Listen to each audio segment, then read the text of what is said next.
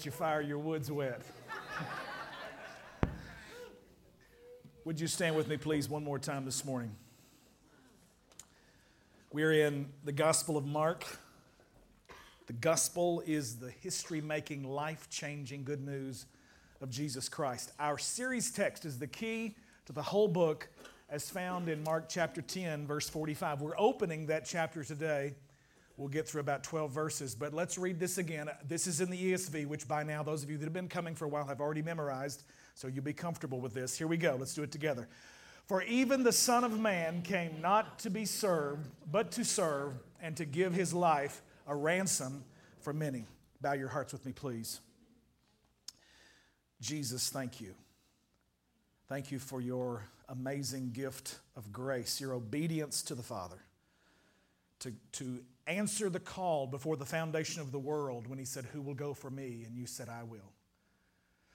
Thank you, Jesus, that you came and you rescued, you ransomed us. You died in order to pay. We'd been kidnapped, we'd been captured, we'd been held in bondage by the enemy. Our very father, Adam himself, had sold himself into slavery and resulting curse and sin and death. He'd been in captive to the evil one. Jesus, thank you that you came and you rescued us. You led captivity captive. You brought it out. And Lord, we acknowledge that this morning, that you've come to set us free. You've made us free. You've broken every chain. What you did on the cross finished it in finality. Jesus, we give you praise this morning. Move in this service. Open blind eyes. Unstop deaf ears. Holy Spirit, blow across dead hearts and regenerate them, making them alive. I've been wrestling with it all week long, and I was talking to Dawn early on. I think it was Monday in the week. When I be faithful to the Word, I want to be faithful to what the Scripture says. At the same time, I want to bring it in such a way so that it is life-giving. And once you know, if you've been coming to Victory for a while, you know that we're never afraid to speak to the hard passages of the Word, because I think the reason sometimes when we grow up Christianettes instead of Christians is because we have men in the pulpit that sort of skirt past the hard passages and just want to make everybody feel good. And sometimes we need to feel bad so that the Spirit of God can do a work so that we can feel good. We can feel good righteously. We can feel good in a fulfilled, biblically correct, solid kind of way, and not just because your ears have been tickled or because we don't want to hurt anybody's feelings. Let me just say this, but grace that transforms, grace that changes, the goodness of God that we never can earn or deserve. And so today, I'm not afraid of this passage, but I just want to tell you on the front end that there'll probably be aspects of it that might offend you. But let me just say the Word offends me. There are hard places where I look and I see what the theologians call the hard sayings of Jesus, and there's something about them that kind of puts a little barb, even in me as a pastor, as a quote, man of God. And so I want to bring this with grace this morning, but I don't want to soft pedal it. I want to just lay it on the table full force. And then I believe if you'll stay with me till the end, and if you won't shut me down and think that I'm going to just deliver you the same kind of pharisaical finger pointing just to do this morning. Number 2, and Pharisees came up, and in order to test him, everybody say test him, in order to test him, asked. Now, this is not because they didn't know the answer to this question. They were just trying to provoke Jesus, like they always do. And they're trying to test him. They asked the question, is it lawful for a man to divorce his wife? Verse 3, he answered them, what did Moses command you? Verse 4, they answered, or they said, Moses allowed a man to write a certificate of divorce and to send her away. Verse 5, and Jesus said to them, because of your hardness of heart, he wrote you this commandment. Verse 6, but from the beginning of creation, God made them male and female. Everybody say male and female. There's no arguing with that. That's pretty clear. Okay, so when we talk about biblical marriage, we're talking about a male and a female. And I'm just going to move on from there. Verse 7, therefore a man shall leave his father and mother and hold fast to his wife, and the two shall become one flesh, so they are no longer two but one flesh. What therefore God has joined together. Now who did the joining here? What God has joined together, let not man separate. If you've probably grown up in the sermons or the vows that have been spoken, most of which probably come from the Anglican prayer book, most of which that we all use, and they use the old King James language. What God has joined together, let not man put asunder. And does anybody know what asunder means? Probably not. It means to separate. And so we see that clearly in the ESV. What therefore God has joined together, let not man separate. So God's done the joining. Man shouldn't be tried to unjoin something, okay, to disjoint it. Verse 10, and in the house the disciples asked him again about this matter. And he said to them, whoever divorces his wife and marries another commits adultery against her. And if she divorces her husband and marries another, she commits adultery. God, add your blessing and just baptize us, everyone, with the grace, the teaching ministry of the Holy Spirit right now. Do what only you can do in this place, I pray, in Jesus' name. Everybody said. Amen. I was watching TV during the week and sitting at my counter and doing some study, and I happened to see some early morning show, maybe today or something like that, where they're actually talking about marriage and divorce and the problems that people have in relationships. This being probably the most common thing to our humanity that we all experience, and that is just the challenges to getting along, the challenges to making something last, the challenges to following through with a commitment. And a comedian said it this way, and I thought, you know what, this is something everyone has probably heard, but hey, I'll at least start it with a little bit of humor because it's going to be slightly difficult to bring this message. And who was it, the great theologian Mary Poppins said, a spoonful of sugar helps the medicine go down. You didn't know she was a theologian, did you? The title of the message this morning is called Divorcing Our Covenant-Breaking Culture. So I want to turn this thing back around on its head and say that as believers, we need to separate ourselves from the way the world is going in the larger sense of covenant breaking. And that does not only, it certainly does include marriage, but it speaks to everything else. In this extremely litigious society in which we live, and that's a $100 word for basically filing lawsuits, that people figure out a way to go in and discover a loophole and get themselves out of a contract that they had originally signed and committed to pay something under so many kinds of terms and within so many years or so many months at such and such interest rate, or an agreement where you sit down and you have interest in a company alongside a partner, and that's in writing, and then you don't like it, and so you figure out a way to finagle. That's kind of an old person term. My daddy used to talk about finagling around with it. I don't know what it means. I don't think you can even find it in the dictionary, but everybody knows what finagling means. You've been finagle around with it. You're trying to change it. And the comedian that I was listening to talked about relationships, and put it on the screen if you would for me, because I think that this is so true. Most women marry men with the view of changing them.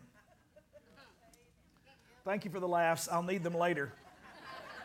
Most men marry women with the view of them never changing. Herein lies the problem. How many of you understand that? We have all been, probably at some point or another, either the recipient of some attempt to change us, or we've tried to change the other one, or we've been sort of fooled into thinking that what we start out with is what we're going to end up with. And that sounds rather cynical and negative, and I don't mean it in a pessimistic kind of way, but just life happens, folks. Somebody said one time, you make plans and then life happens. And life happens to all of us. Somebody I hadn't seen in a while that came in the first service, and they said, you're looking good. I said, no, I'm getting old. And they said, no, you look good. I said, no, you're just either your sight is going or you're being very gracious. Although I will say that I'm thankful that it's just turning gray and not turning loose. So long as you don't look back here. And I finally gave up on Rogaine. It was too expensive. And I did try it for a little while. It didn't work for me. So anyway. Most women marry men with the view of changing them. And most men marry women with the view that they will never change. And that creates an incredible expectation for which we set ourselves up for a disappointment that is just about guaranteed. Pharisees are just doing nothing but what they always do. They're trying to test Jesus. They're not interested in a greater understanding of the law of God or the commandment, but they're just trying to test Jesus. Now, in order to be able to speak this morning clearly to everyone, I think it's always critical that we understand our reference points. We refer to something, and from that understanding that we all agree on, then we move out and we see what the Word says, and we draw implications from it, and we make application from the Word into our lives. It's important that we really know what the word divorce means, and I'm sure that everybody really does, but it bears taking the time to share it. You look up any dictionary, and I Googled this one. This was Webster's online dictionary, and it says the ending of a marriage by a legal process. Secondly, it said a complete separation between two things. So you can divorce yourself from an attitude. You can divorce. It's literally cutting the connection, removing the joint that connects between two things. You can dissolve a contract and divorce yourself from someone in which you've been in a relationship with. You can certainly divorce a spouse. And the larger idea here is beyond marriage, but marriage is the central theme that Jesus is talking about, and the Pharisees are asking him the question. So what's up with this? Now, when we look at the Greek words, and as they put them up here, you can see the first word, apoluo, literally means to put away. And when you read this passage, Mark chapter 10 in the King James, they literally ask that in the phrase itself. Is it okay for a man to put away his wife? Now, I don't know what you hear when you say that, but I'm almost seeing institutionalized. But it's not that idea of sending her off somewhere, but to put her away is to put her away from himself. In other words, it's like, get out of my face. You're no longer connected to me. I'm not responsible for you. I will not steward your life any longer. I'm not going to nurture, care for. I'm not going to be responsible for paying your bills, but I'm putting her away from me. Okay? The noun form, you can see it there as apostasion, and then it's the Greek that follows. And so I asked them to put up both. I think it's good just to see a little bit of Greek, not that maybe one person in the room might be able to read it, but to just to be able to see that there in the language. And if you look at the 1, 2, 3 lines down, apostasion, do you see an English word there? Apostasy, yes. And that's the reason I asked them to put the English transliteration, which this is not an English word, but that's just using our vowels and consonants to show us how to say the word that follows, okay? So when you see that, you see the concept of apostasy. It's apostate. Put an A in front of an English word, a Greek word, usually any of the Romantic languages, Latin-based languages, A in front of something, and it means to negate, okay? Apostate means you're leaving your post, and it's literally translated a defection or a standing off. When I'm doing what I'm called to do, to steward something for which God has given me responsibility, then I'm at my post. Okay? I'm carrying out my calling. I am fulfilling my duty. I am doing my obligation, which the law of God commands me. And as a husband, that is to love and honor and cherish my wife. Okay? As a wife, that is to love and to respect and to submit to. And those are almost coarse words in the 21st century. Sometimes the older guys will say, why don't you preach on Ephesians 5, Pastor, that women are supposed to submit to their husbands. And I said, I'll be glad to. But I just want you to know I'm not going to ignore the passage there that says, husbands, love your wives as Christ loved the church and gave himself up for her. Which means, I believe, any woman will willingly submit to a man who will sacrifice his life and lay it down for her. Y'all don't shout me down now, but come on, somebody help me. So we have the problems, and we are going to divorce court because we lose the initial key text of Mark. Jesus didn't come to be served, but he came to serve and to give his life as a ransom for many. And if we take that idea into marriage, I don't enter this marriage just to be served, but I enter this marriage to serve and to lay my life down for this other person. That's the spirit of Jesus in the Gospel of Mark. And when we understand that that must be the foundation of any real biblical marriage, that a husband lays his life down for his wife and that she in turn does so in submission to him. That doesn't mean that she just becomes a rubber stamp and says yes to whatever he says do. It means he needs to be a godly man and be a priest in the home and to love and honor and cherish and pray for and cover and to protect and guard and guide and to provide and all of these important things that you swear to God that you're going to do when you stand up before people among witnesses and in the presence of God and you say, for rich or for poor, in sickness and in health, to love and to cherish until death do us part.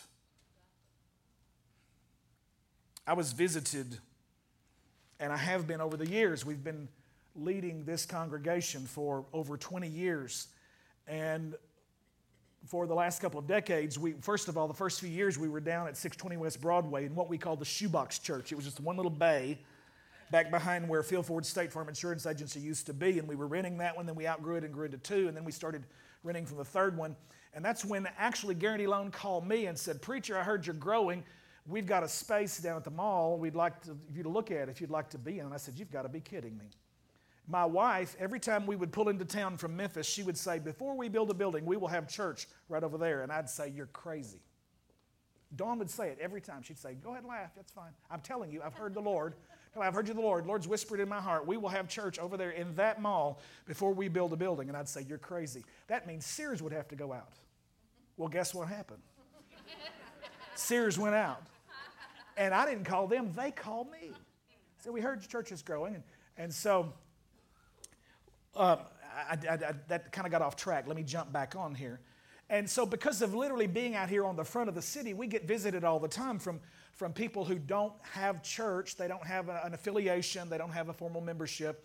And, really, let's just really be honest. Let's everybody look at your neighbor and say, "He's going to keep it real today."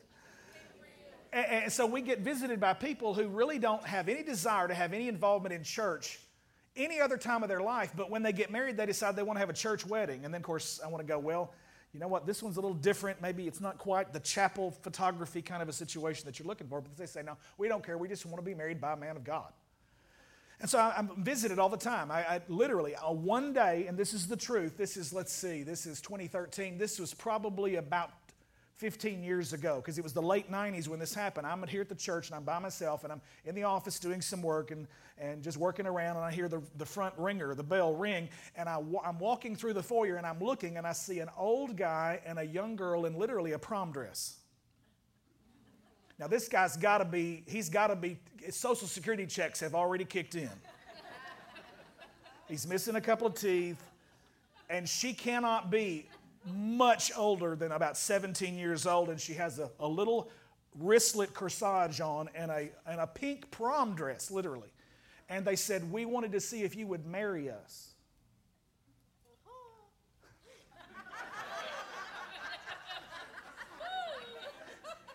And first of all, I was just so creeped out by this picture anyway. And I'm looking at him and I'm going, my goodness, it can't be that he's got money that she's marrying him. And there's nothing wrong with getting old, but there's just something wrong with a teenager and a 60-something-year-old. This is the truth. God is my witness. This happened. And I said, "I really don't think that I'm the person to marry you. You probably want to go get a justice of the peace." Because I just saw so many things wrong with this picture. And I just said, let me just tell you, I don't just come in and counsel you for 15 or 20 minutes and then go, "Okay, let's stand up. Let me get my marriage book out, my minister's manual," and I do and you do and they did and it's over. No, I want to sit down with you for several weeks, and we want to talk about some very critical issues in your life in terms of compatibility. And do you both know Jesus Christ as your personal Savior and Lord? Because the Bible says, "Don't unequally be yoked together with unbelievers." Y'all don't shout me down. That's the scripture. And so they went away mad and probably said bad things about me in the community. And frankly, I honestly could not care less, because they don't have the influence. It's just unfortunate because I wouldn't marry him on the spot. And I think so many times about people entering into relationships that are already on the front end destined to not last because of just being riddled with so much baggage and so many problems. Now, I want to say to you this morning that those of you that are sitting here and you've been through the pain of having gone through divorce, that my heart is for you and that there is life after it. And Jesus Christ, his relentless love has never, ever, ever one bit been tainted or tarnished, or has it lessened for you because of the experience that you've walked through. Somebody say amen. Jesus Christ loves the divorcee, about the generation that's coming up, in order to try to prepare them biblically so they don't have to experience some of the pain that you have gone through. Now, can you see that as a redemptive reason for opening up this passage? For one thing, it's just in the Bible, so therefore we shouldn't ignore it. Okay? God does not like covenant breaking. He is a covenant keeping God. He's a God of His Word. He is a God of integrity. His Word has integrity. You remember from 7th grade math studying integers. Everybody say integer. Integers are whole numbers, and it's the same word family. The word integrity comes from that concept of whole numbers, integers. And so integrity means wholeness. It is without manipulation. It doesn't contain deception. It is basically following through with the commitment that's been made. God's Word is a God of integrity. We have the Word based on 2 covenants. Everybody say covenant. So we start talking about a covenant-keeping God. His covenants are eternal. Okay? God does not like divorce because it's the unjoining. It's the putting asunder. It's the separating of something that He has joined together. And God does not like breaking a commitment. And we are a commitment-breaking culture.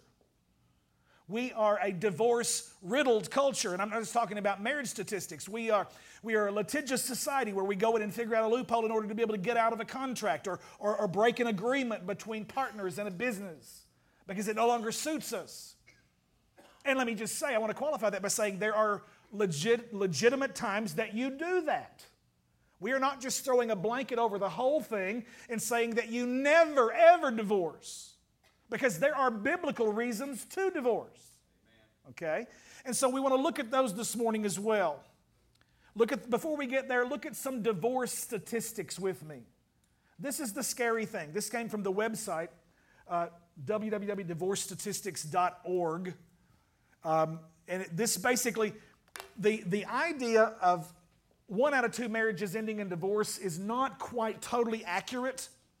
It really is somewhere between 45 and 50% because you don't really have the complete breakdown in terms of age groups. What happened was a statistician walked in one year and looked at the results of the census and happened to see that the number of marriages that year set against in ratio to the number of divorces that had taken place happened to be 50%. And so this is where kind of the myth of the 50% divorce rate came from. Now, that just means that those divorces that took place that year, some of them have been married a year, some of them have been married 25 years, some have been married 3 years, 10 years, whatever. And so it doesn't really give us the breakdown. But this thing has continued to increase. We've been sort of throwing around this 50% divorce rate for the last 2 decades, and we are literally at the point where it is becoming that, mathematically accurately said so, statistically proven. Now, the first marriage, if you make the choice, whether or not, let's just move ourselves away from the idea of whether it's biblically justified or not. When you make that first choice to break that first covenant, and you end that marriage in divorce, when you go into the second one, the second marriage has an even less opportunity to be successful. Second marriages, the divorce rate goes up from between 60 to 67%, ending in divorce. If you decide you don't love her anymore and you've lost that loving feeling, or you don't love him anymore, and you want to get out of that one, and you divorce that one, and you wait for a while, and you kind of get out there and, make your profile on eharmony.com, and you start dating and hanging out at the wrong places, looking for love in all the wrong places. I tell young people all the time, you're not going to find a good godly girl down there at the bar. You need to come on down here to church. And that's what my grandparents made my dad do. So you want to date, you want to see Mary Agnes, you can see her twice on Sunday and once on Wednesday nights. That'll be the time y'all spend some time together. That's what my granddaddy told my daddy. Daddy said, I'll be there. Praise God. They had a marriage that lasted almost 63 years when Dad passed. And both of come on, give God praise. That's great. Some of you have family members that have gone longer than that, so we're not glorifying anybody named Smith. My grandparents on my dad's side and my grandparents on my mother's side both made it past the 50-year mark, and one into 60 were very close to 70 years. And so it's just amazing to see and to be able to say, hey, I'm thankful for that legacy. Now, don't let that depress you this morning and say, well, he's got a leg up on us because he's a third generation. Because you know what? I can blow it in this moment and let all that legacy just fly right out the door. But what you need to be thinking about is this. You know what? I may have come from a broken home, but I'm determined that I'm going to drive a stake in the ground, and this covenant-breaking mess is going to end with my generation. And I'm going to provide that kind of a stable home so that my children and my grandchildren will be able to have that sort of security that solid relationships bring in terms of blessing our children. Come on, somebody, say amen. When you break the second marriage and go into the third one, your chances of making it literally become almost 25%. The chances of it ending in divorce jump up from 70 to 73% in divorce. So we're talking almost 3 out of 4 at that point. Third marriage. Let me just say to you as I just sort of scroll through this, because I tried to figure out how I wanted to present this, and I thought, you know what, there's going to be a lot of questions. There are biblical reasons for divorce. Jesus says in the Sermon on the Mount, matter of fact, Matthew 5, 6, 7, he deals with this in some other locations in the Gospels. I'm not going to take time to refer to those passages because we don't have time this morning. Pardon me. But the very first one is adultery, and sometimes it uses the word fornication, which is a sexual relationship outside of the one that you've made a commitment, made a covenant with. You've stood before God and witnesses and you've said, this one I pledge to be faithful, forsaking all others. Okay? So if you have a spouse, husband or wife, that is guilty of that situation of committing adultery, then you have an out. You have a biblical reason that you can dissolve this particular relationship. Now, let me just say to you that anytime I counsel a marriage where that has happened, I'm just going to hold it. Anytime I counsel a marriage where that has happened, I always talk to them about the opportunity for forgiveness. Because I believe that sometimes that people sin and make mistakes and that they turn and they repent and that really, believe it or not, you can have something better than you've ever actually had when God heals that. In the very same way that when a bone breaks and it heals, it's actually stronger at that point than any other place in the bone because it knits together in a greater way. I've had the privilege, it's blessed my heart to see God bring us broken marriages, couples in this church that have had a very difficult time and have been divorced, and they both make a commitment to Christ, come back to God, or maybe it's their first time to commit to Jesus Christ, and somehow they find their way into victory, and I have the privilege of sitting down and counseling them and saying, let's go back and let's sift through the rubble of the storm that blew through your life, and let's look and see what we can rake off the bad stuff and find a foundation that's good and solid that we can build on. And it's awesome to see God join back together something that was joined and was broken. And when it gets joined back together, it has the potential of being stronger and better than it ever was before. Come on, somebody, give God some praise right now. Now, there are people that are sitting here and they're going, ain't no way I would go back to what I left. And you know what? I hear you. It's probably a good thing you did leave it. And sometimes there are biblical reasons why you did, and sometimes there aren't. But to talk about the biblical reasons, adultery is one of them. Sexual infidelity. It's very obvious in the Scripture. It declares us that. Adultery, they all start with A. You can see in 1 Corinthians 7, and I believe Romans chapter 7, where Paul talks about the husband dying and the wife no longer being in bondage to or the expectation of living with because he's gone. And really it's a preaching of the gospel there in Romans 7 because he's talking about Adam has died and now your new husband is Christ. And that's the whole issue that so many times people of you, they're not paying the bills and they're just picked up and gone, then you don't have any biblical requirement to stay with them. You can remarry and you won't be committing adultery. Okay? Now, I have the last one in parentheses because I can't point you to a scripture, but I believe that I can really logically build a solid case connecting abuse to abandonment. If a man will beat you, he's abandoned his love to you in the first place. Women, and as crazy as this sounds, there's probably 1 out of 1,000 where you'll find a man who's married to a crazy woman. She's the mayor of Crazy Town, and she's actually an abuser. Don't laugh because that does happen, where he's black-eyed and he's trying to be a godly man and trying to, withhold and not just go WWE on her and open a can and do a smackdown. I mean, it does happen. Most of the time, it is men who can't control their tempers, who are raging, and they're slapping and smacking, and God have mercy. Let me tell you, I've got sense enough to know that if that ever happened to Dawn, I would probably not wake up the next day. That's just something that would just never happen. Never, ever, not ever going to happen. That's just, she's the kind of woman, that's never going to happen. I've never been angry, and let me just say I've been angry enough I've had to back off. But I've never been angry enough that I've ever had the thought about physically hurting somebody in terms of the one that I love. And ladies, if you're in the room and that's something you're going through, I'll be glad to sit down with you and counsel you, and we will walk alongside with you and we will help you. You need to get out of that mess. God does not expect you to stay in that kind of mess. And some of you have stayed and trusted God and tried just been trying to make it. And let me tell you, God doesn't expect you to stay in a place where you're going to get beat up and hurt. Nor does He expect you to stay in a place where He can't be faithful to you and can't keep His pants zipped up. And He's visiting every other little PYT, little young pretty thing out here. And you don't need to have to fear the possibility of Him bringing something home to you that antibiotics won't take care of. Now come on, I'm talking real plain this morning. Fidelity, if we honor the law of God, we are protected.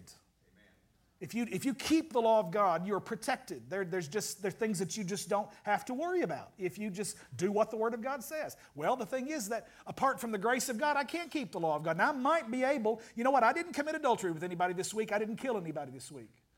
But you know what, I still have this thing in my mind called thoughts. Everybody in the room, the opportunity is the sin doesn't come when the thought first comes. It's when I let it hang around and I start entertaining that idea. You know, somebody asked Ruth Graham one time, said, Mrs. Graham, you're married to this very famous world preaching evangelist. Have you ever thought about divorce? This is a true story. She says, no, not that I can think of. She says, I've never thought about divorce, but I've certainly thought about murder. A bill of divorcement. Why do you go see the attorney in the first place? Is there a biblical reason? And let me just say this to you right now. In this issue of forgiveness, let's be very careful that there is a huge distinction between forgiveness and trust. You can forgive, and it's a gift. You can make the choice to say, honey, I'm going to choose to forgive you, but it's going to take a while for my trust to be rebuilt in you. Do you know that marriages end all the time, not because there's no more love, but they end because there's no more trust? Do you know that I love a lot of people, I love everybody in our church, but I don't trust everybody in our church. I don't want to offend anybody. I'm not going to mention any names. God commands you and me to love everybody, but He only commands me to trust Him, God. Trust God. There's nowhere in the Bible where I'm commanded to trust anybody except God. That means if you trust me and I trust you, that I have earned your respect and you have earned mine. That means that if you start and continue to make withdrawals from the emotional bank account that exists between us in our relationship, in our friendship, in my marriage, you continue to make all of these trust withdrawals, sooner or later, I will be operating at an NSF with you, and I will not have any more trust for you. More often than not, when people come to my office and they're ready for divorce, they actually still do love each other, but the trust is gone. The kingdom of God, a marriage doesn't last because you've always got that loving feeling. It lasts because you trust Him. It lasts because you trust her. Don't shout me down right now. I'm preaching real good. Forgiveness is a gift, but trust has to be earned back. And that's where a lot of times the offending party wants just to make it, well, let's just have it just like it was. Well, baby, you shouldn't have done what you did then. Okay? And so when we're in that situation, we have to recognize the distinction between forgiveness and trust. God commands me to forgive, and I don't forgive him or her necessarily for them. I forgive them for me, because if I hold it, it's going to eat me up on the inside. But trust is definitely on them. They have to earn it back. They have to walk it out over a period of time. Somebody say amen. Recognizing the joining of God. This is what I want you to see this morning as we bring this down to a close today. When a couple comes to be married, they come usually because they've already spent time together and their hearts have been joined. Their spirits have come together. Their souls are being knitted together because they've talked about destiny and common interests and a future that they can make together. And many times it's very complementarian because his weaknesses are made up by her strengths and vice versa. And so we have these things where you see him strong in an area and she's weak and it makes up for it, and it just is back and forth, kind of a give and a take. And I always tell young couples, look, this is not a 50-50 proposition. If all of you are only halfway in this thing, let's don't even go to the altar because it's not going to last. It has to be 100-100. And sometimes when one of you is down or low or sick, it's going to have to be 125 on somebody's part because she's running at 75, battling cancer. Or got 2 babies in the house and she needs your extra. Not just 100, but need to give a little bit more, guys, brothers, sisters. He's lost his job. That's not the time to go all ragging him out all the time when he's doing everything he can and he's trying to find another job. That's the time to get behind him and support him and strengthen him. And come on, sister, be the 125 in the relationship. This thing is a give and take, and it's a back and forth, and it's a supporting others sometimes when we don't necessarily feel like it. And isn't that what you said when you stood up before God and witnesses and you said that in riches and in poverty, in adversity and in opposition, in sickness and in health, in blessing and in lack, all of these different kinds of things, that forsaking all others, I promise I'm going to love you as long as we both shall live until death do us part. I forgot to tell you part of the story because they brought me their vows. You remember the Social Security recipient and the prom dress girl? They wrote out their vows, and I scanned them real quick, and I got down to it, and they had said that they would stay together as long as we both shall love. Isn't that interesting? How when you change one little bitty tiny vowel from an I to an O, and it changed the whole meaning of the vow, of the covenant words that are spoken before God and before witnesses.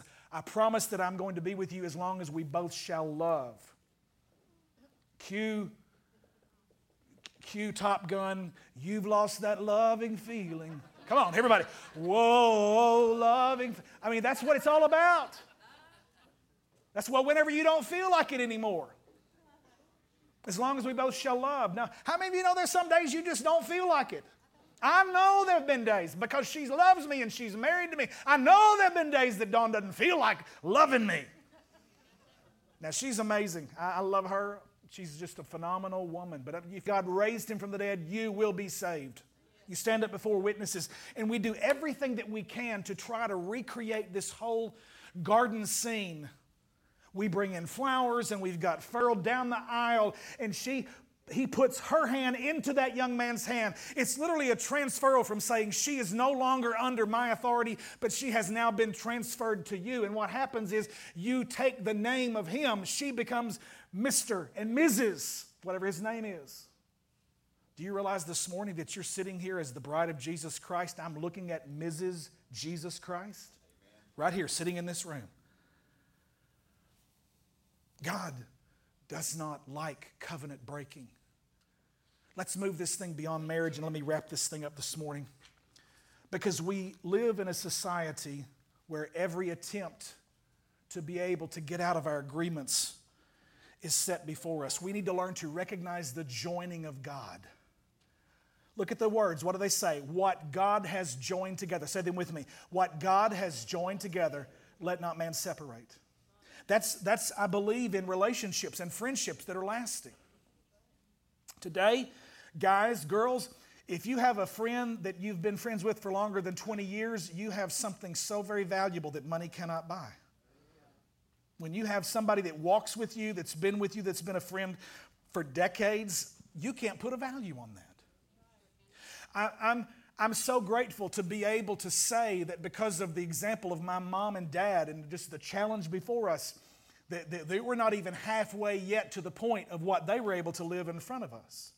Just in terms of commitment, in terms of making it through difficult times and problems and praying together and working together and sitting down and working to find a solution and having arguments like very real people do, but always coming together and loving on each other and letting us as children see that demonstration of what real sacrificial love was about. Not just serve me, but I'm here to serve you. And both of them back and forth serving the other one and me seeing that kind of an example. And I said, I want that kind of a marriage. I want that kind of a relationship that lasts. Because there's a blessing on covenant keeping, on lasting relationships. The next point is generational transfer. Please hear what I'm saying to you this morning. When we start talking about inheritances, everybody thinks in terms of measuring it in dollars and cents, in resources. Are there some land holdings? Are there some stock certificates? Is there an IRA?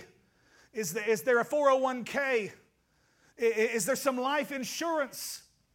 Are there some annuities? Is there a trusteeship? Is there something they've left me? And the Bible tells us that a good man leaves an inheritance to his children's children. But I want to tell you that it's a season of restoration. Alex called me early the other day, one morning. He said, man, I've just been praying and God is just stirring my heart. I just think there's some breakthrough that's coming. And I said, man, that's all over me. I stand in agreement with that in the name of Jesus. And what we were doing this morning is believing God to break the chains off of every one of you in this room so that you can walk in the freedom that is in Christ. Hallelujah. And the way we do that is we have to divorce ourselves from this covenant-breaking culture around us. If you give your word, this is what my daddy told me as a little boy. This is long before they even signed contracts. This is when I can't remember the guy's name. He was an old gray-haired man who was the president at First National Bank for years. He just said, Grady, he called him on the phone. He said, if I've got your word, I'll go ahead and cut the check. You can come down later and sign the contract. That's how good my daddy's word was. That's a different kind of day from which we live today. Are we real men? Do we act like men? Do we make a commitment and keep our word? Because our word is our bond. Is that when I'm supposed to stop preaching over there? Is that an alarm? I'm coming down to the end, I promise. What God has joined together. There's a blessing on covenant-keeping relationships. I want to give my children something, but more than dollars and cents, I want to give them the revelation of who God has been to me. Honey, I was sick, and the doctors didn't know what they were going to do, and I prayed, and God healed me. Jesus is my healer. He can be your healer too. This is what Abraham did and built into Isaac. This is what Isaac did and built into Jacob, and it became the God of Abraham, Isaac, and Jacob because they passed it down from one generation to another. I'm so thankful that I grew up in a home where my mama would go and close the door and take the picture off the wall, and she would dedicate early morning prayer time, and I would see her crying and praying for our older sister. Some of you don't know that we actually had two families. Mom and Dad had two families, 14 years apart. I have a sister that's 68, Phyllis, in Arizona, and a brother in Virginia who is 65. And then I came along 14 years later. I found my mom's diary when I was about 9 years old, and she says, when I found out I was pregnant with Michael, I thought God was trying to kill me. And I'm a really nosy, snoopy little fat little boy, and I just took it right to her, and I said, what does this mean? Well, now, Mike, now, honey, one of these, and she's just like stumbling, trying to figure out how she's going to tell me what she meant when she said God was trying to kill her when she got pregnant with me. And she says, well, let me just let you keep reading here. And then she said when she was pregnant with Dewey, she thought, how do you do all this counseling? My mother a few years ago said, well, Grady and I weren't counseled. I said, yeah, but you started out with a lot more common sense than my generation starts out with these days. She said, we weren't counseled and we lasted 63 years. I said, well, it's just a different day. And I said, Mama, think about this. We send kids to school for 13 years just to get a high school education, to either send them into some kind of vocation and a career or to get them ready to go to college to study for 4 more years before they take a career that's only going to last probably 40 years. And we don't even take 30 minutes to sit down with them and talk about the most important decision they're going to make on the planet, and that's the spouse they're going to choose to live with till death do us part? Seriously? I think people need to be set down and discipled and understand exactly what the Word of God talks about and the responsibilities there, and loving and honoring and cherishing and submitting and all those Bible words in a relationship. And there's no way you can make it successful if one of you knows Jesus and the other one doesn't. Now, if you're in a situation like that, don't get out just because he doesn't know the Lord or she doesn't know the Lord, because God can change that. Okay? Come on, somebody. We can pray. We've seen God do it a whole lot. Number 2, no evangelistic dating. Baby, he's putting his best foot forward for you right now, sweetie. And if you don't think it's not going to get worse when you say I do and you do and they do and he and we do and it's over with, let me tell you something. If he doesn't love Jesus right now, there's no guarantee he's ever going to in the future. Start out with that commitment. Start out knowing what his heart is about the things of God. Don't shout me down. Last one, understand real compatibility. It's not enough that he's a male and you're a female, or vice versa. But do you have interest? What kind of families did you come from? How are you going to handle money? How are you going to learn how to communicate? How did your mom and dad fuss? How did they rectify a fight? Because guess what? That's how you're going to fight. You've learned how to do it. Was it flying bullets when they had a fight? Or was it historical? The guy says, "Don't you mean hysterical? Every time we fight, my wife gets hysterical." He said, "No, I mean historical. She reminds me of everything I've ever done wrong in my whole life."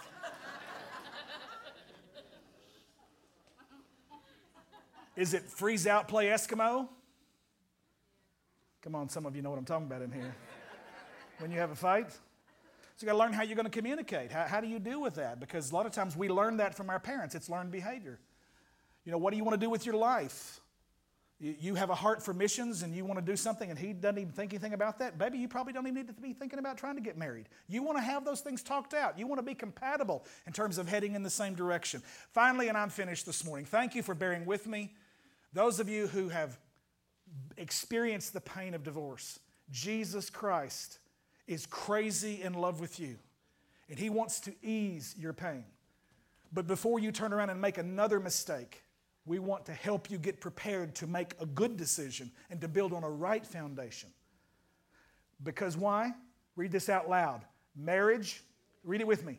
This is the second most important decision that you will make in your life. If marriage is the second one, what do you think is the first? It's making the real, true, honest decision to make a covenant, to make a quality decision to walk with Jesus. Only the Holy Spirit can regenerate. Only the Spirit of God can take a dead man and make him alive. There's no decision you can make. There's no special prayer you can pray. You can't make that happen. The Bible says in John 1:13 that we are born not of the flesh, nor of the will of man, nor of blood, but of God. When we are born again, it's solely and only the act of God himself. He comes in, breathes life into your spiritual death. I believe that there are people in this room who have been in a spiritual grave of death, and he has called you by name, and you are coming alive, and there's something that you sense in your spirit. You don't really know how to define it. Some of you have just been tuning into Christian radio and been worshiping, and maybe you've been crying more than you ever have before, and you've been trying to hide it. Maybe there's been a softening in your heart. Maybe you've been praying more than you ever have before. That's probably a real indicator of the Holy Spirit's activity working in your life to draw you, to bring you to himself, because we have a Father whose love is absolutely relentless. He won't give up on you, and he loves the divorcee. If you're divorced in here in this room this morning, do not walk out of here under condemnation. Jesus Christ died to forgive you of that sin just like he did anybody else's sin in this room this morning. But let's turn now and let's build our lives on a completely different, solid foundation to have a marriage that will last. Bow your hearts with me, please, this morning.